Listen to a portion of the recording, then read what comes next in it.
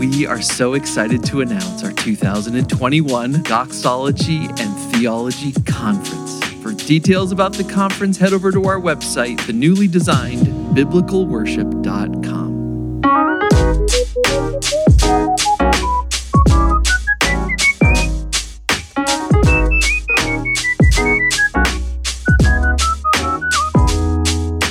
Welcome to the Doxology and Theology Podcast, presented by the Institute for Biblical Worship at the Southern Baptist Theological Seminary. That's right, I said the Doxology and Theology Podcast, a podcast for worship leaders who know that the gospel is so good, it has to be sung. I'm your host, Matthew Westerholm, Associate Professor of Church Music and Worship at Southern Seminary and the Executive Director of the Institute for Biblical Worship. On today's episode, we are dipping into our worship resources to bring you a clip by Pastor Mark Dever. Pastor Dever serves as the senior pastor at Capitol Hill Baptist Church in Washington, D.C., and as the president of Nine Marks Ministry. In this clip, taken from our first 2012 Doxology and Theology Conference, Pastor Dever is preaching on the first two verses of the book of Jude as he considers the needs of a worshiper.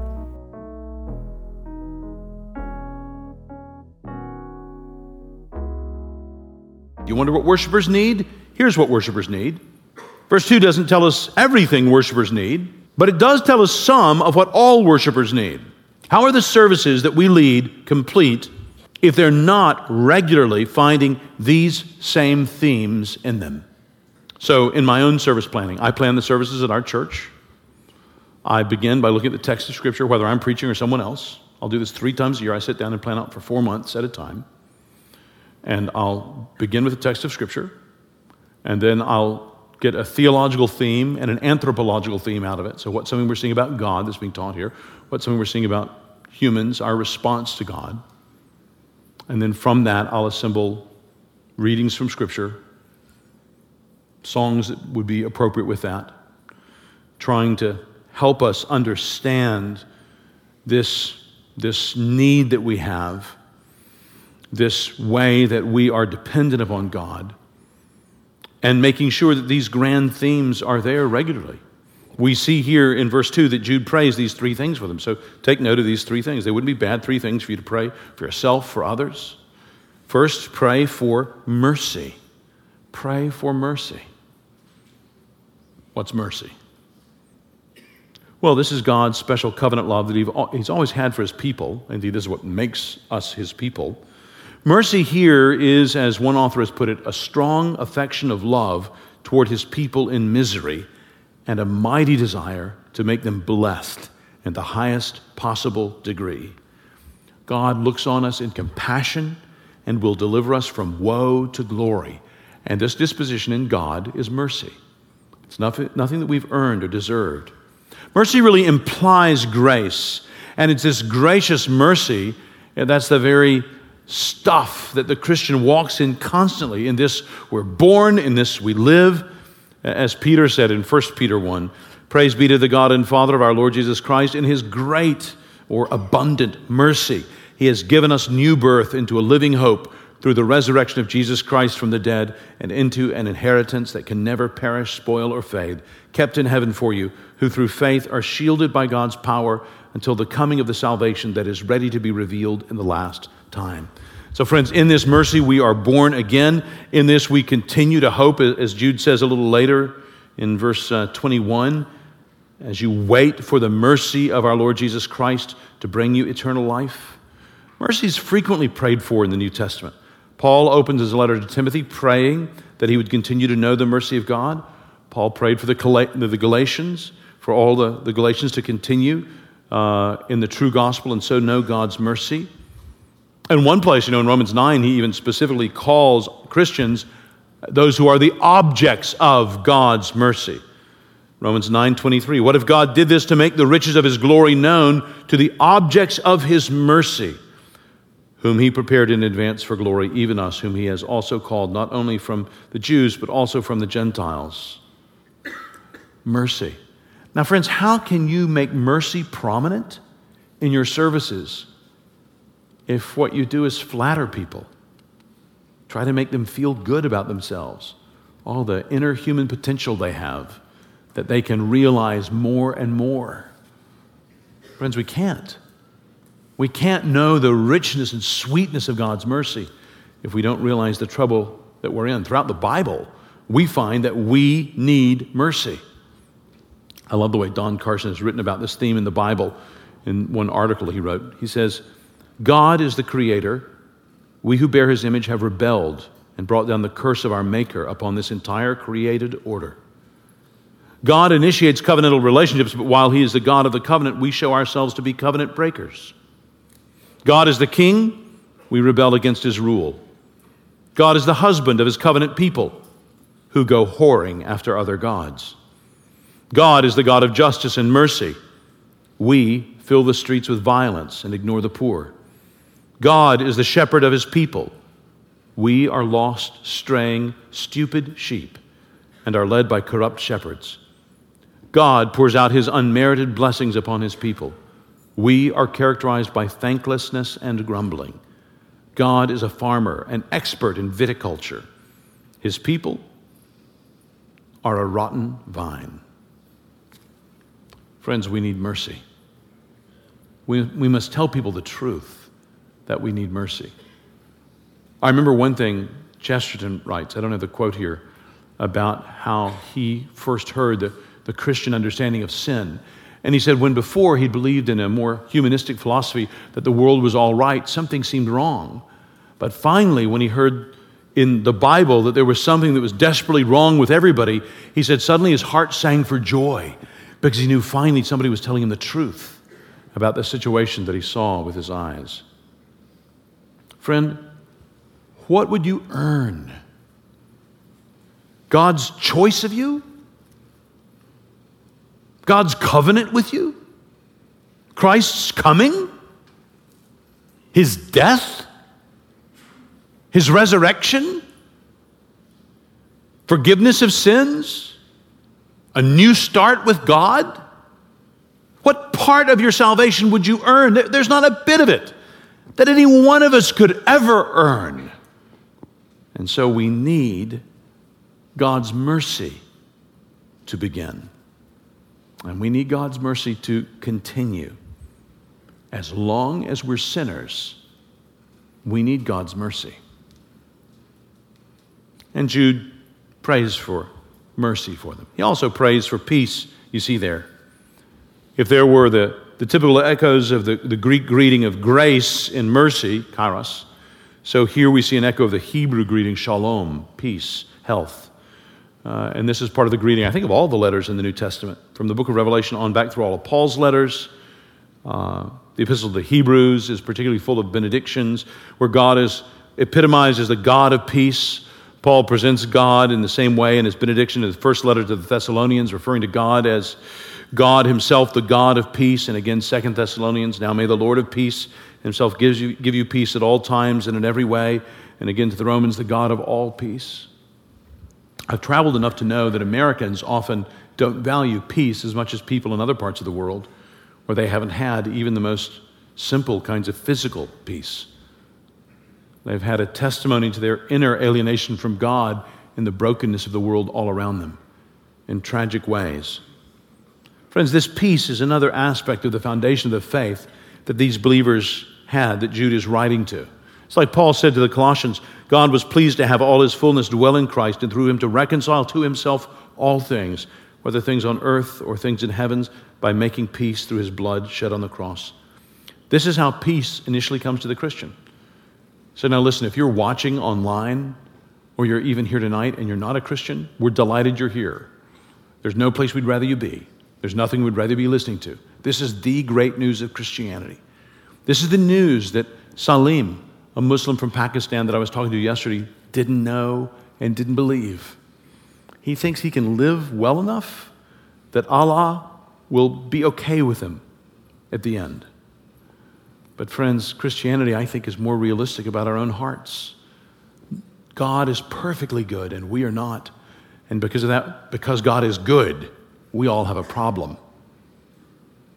We need a Savior. God sent his Son as that Savior. He lived a life of complete goodness and trust in his heavenly Father, and he died on the cross bearing the punishment of God, of a good God, against the sins of all those that would ever turn and trust in him.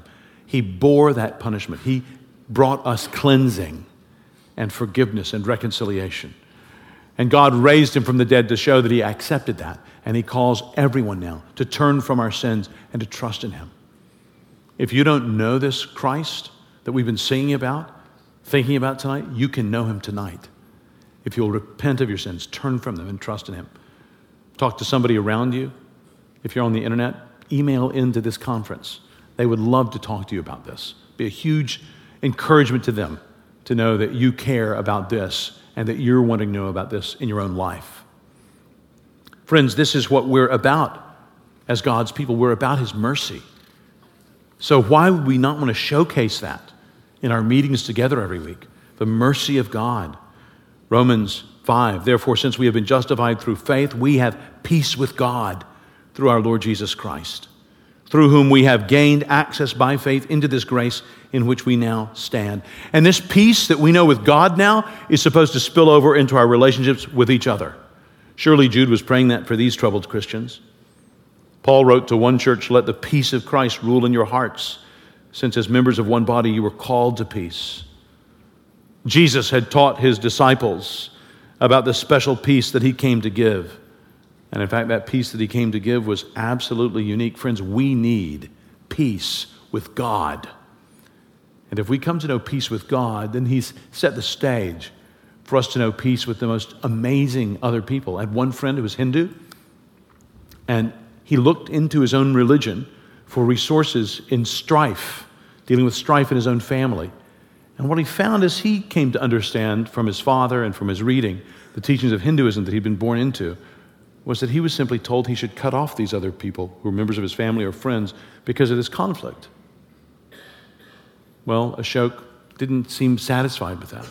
And he kept looking, and in God's providence, a guy at work that he knew was a Christian, shared the gospel of Jesus Christ with him over a number of weeks, and Ashok and his wife came to Christ and have grown and flourished. I got an email from him a couple of days ago. He's just preached his first sermon. Praise God. He's in business, and he's flourishing in the Lord, and he's come to know peace with God and peace with other members of his family as well. Friends, how do our services convey this need that we have? How do we acknowledge the lack of peace there is between non-Christians and God?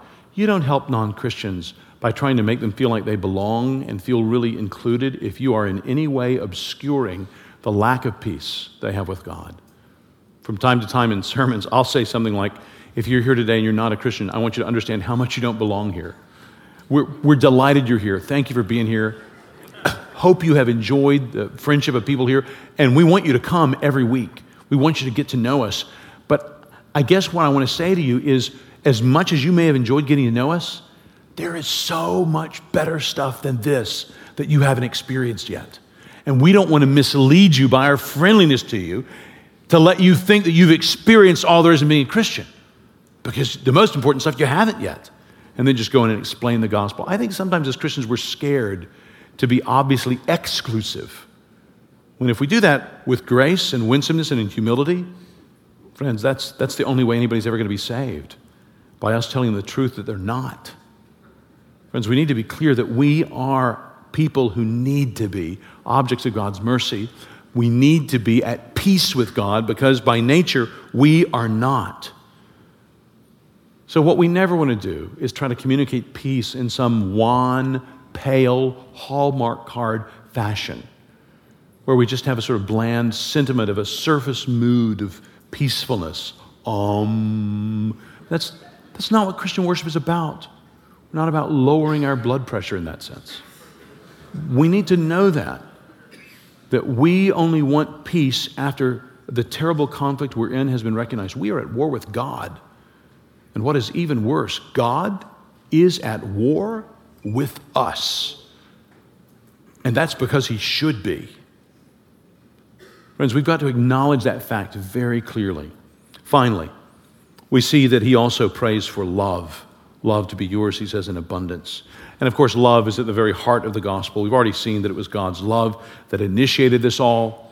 And it's the love of God that Jude exhorts themselves to keep themselves in as he closes the letter down in verse 21. Now, we Christians know ourselves to be the recipients of lavish, extravagant love of God. And as with mercy and peace that Jude prays for them, so too with love. Their love originates in the love they've known from God and is to continue on from them to those around them. That's why Paul says to the Colossians, over all these virtues put on love, which binds them together in perfect unity. So we can follow biblical examples to pray for love in each other. Paul prays for love in the Ephesians 3. I pray that you, being rooted and established in love, may have power, together with all the saints, to grasp how wide and long and high and deep is the love of Christ, and to know this love that surpasses knowledge, that you may be filled to the measure of all the fullness of God. Some such prayer for love is often at the ending of the letters of the New Testament. Have you noticed that? So in your pastoral prayers on Sunday morning, how often do you pray for you and the other Christians you've gathered with to be filled with the love of God? What a wonderfully biblical thing to pray for. Jesus, of course, was concerned with the love of God, that it should be known and shown. He condemned the Pharisees for not doing that and exhorted his own disciples to make it typical of them. John 13, as the Father has loved me, so I have loved you. Now remain in my love. If you obey my commands, you will remain in my love, just as I have obeyed my Father's commands and remain in his love.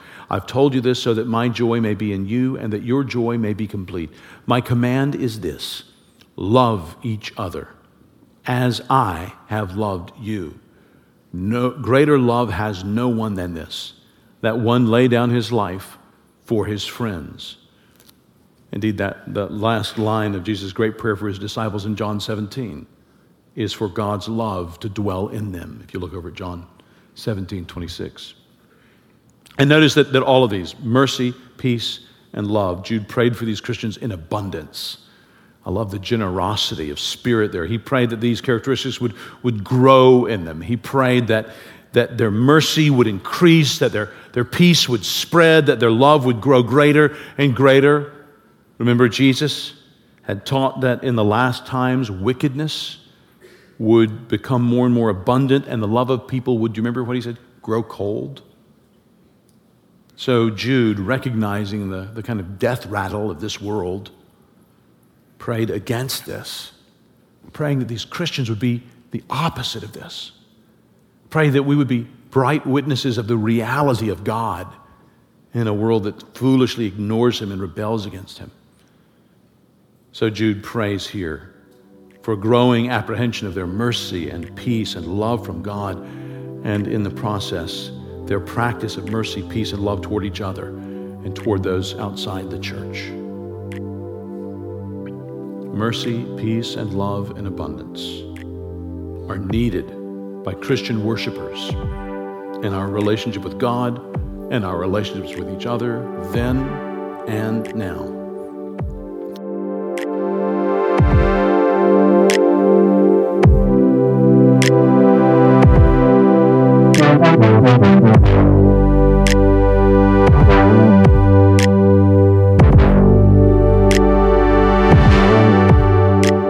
That's a hard place to stop, but if you'd like to hear the rest of this message from Mark Dever entitled Who Worshipers Are and What Worshipers Need, then go to our website, biblicalworship.com. Click podcast, click around, and find the show notes for Season 1, Episode 11, and we are happy to share with you the entire thing. That is what we have for you this time on the Doxology and Theology podcast. Our show is produced by Evan Jarms, engineered by Mark Norris and Caleb Sherwood, and the music is by our good friends at Murphy DX. Until next time, this is Dr. Matthew Westerholm reminding you that the gospel is so good, it has to be sung. Peace be with you.